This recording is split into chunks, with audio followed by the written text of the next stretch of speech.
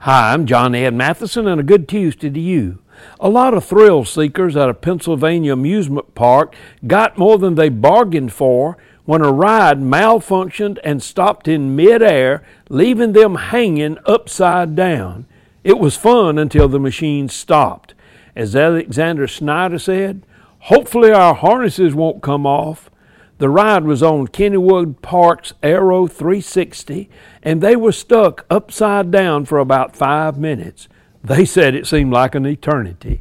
It caused riders to see what could potentially happen in that situation. Schneider said, "I'll never get on that ride again." Something might be fun and thrilling, but if there's a malfunction in the process of what we're doing, we might get a whole different view of whether we want to continue doing that or not. What things in life do you need to name and say, "I'll never do that again"?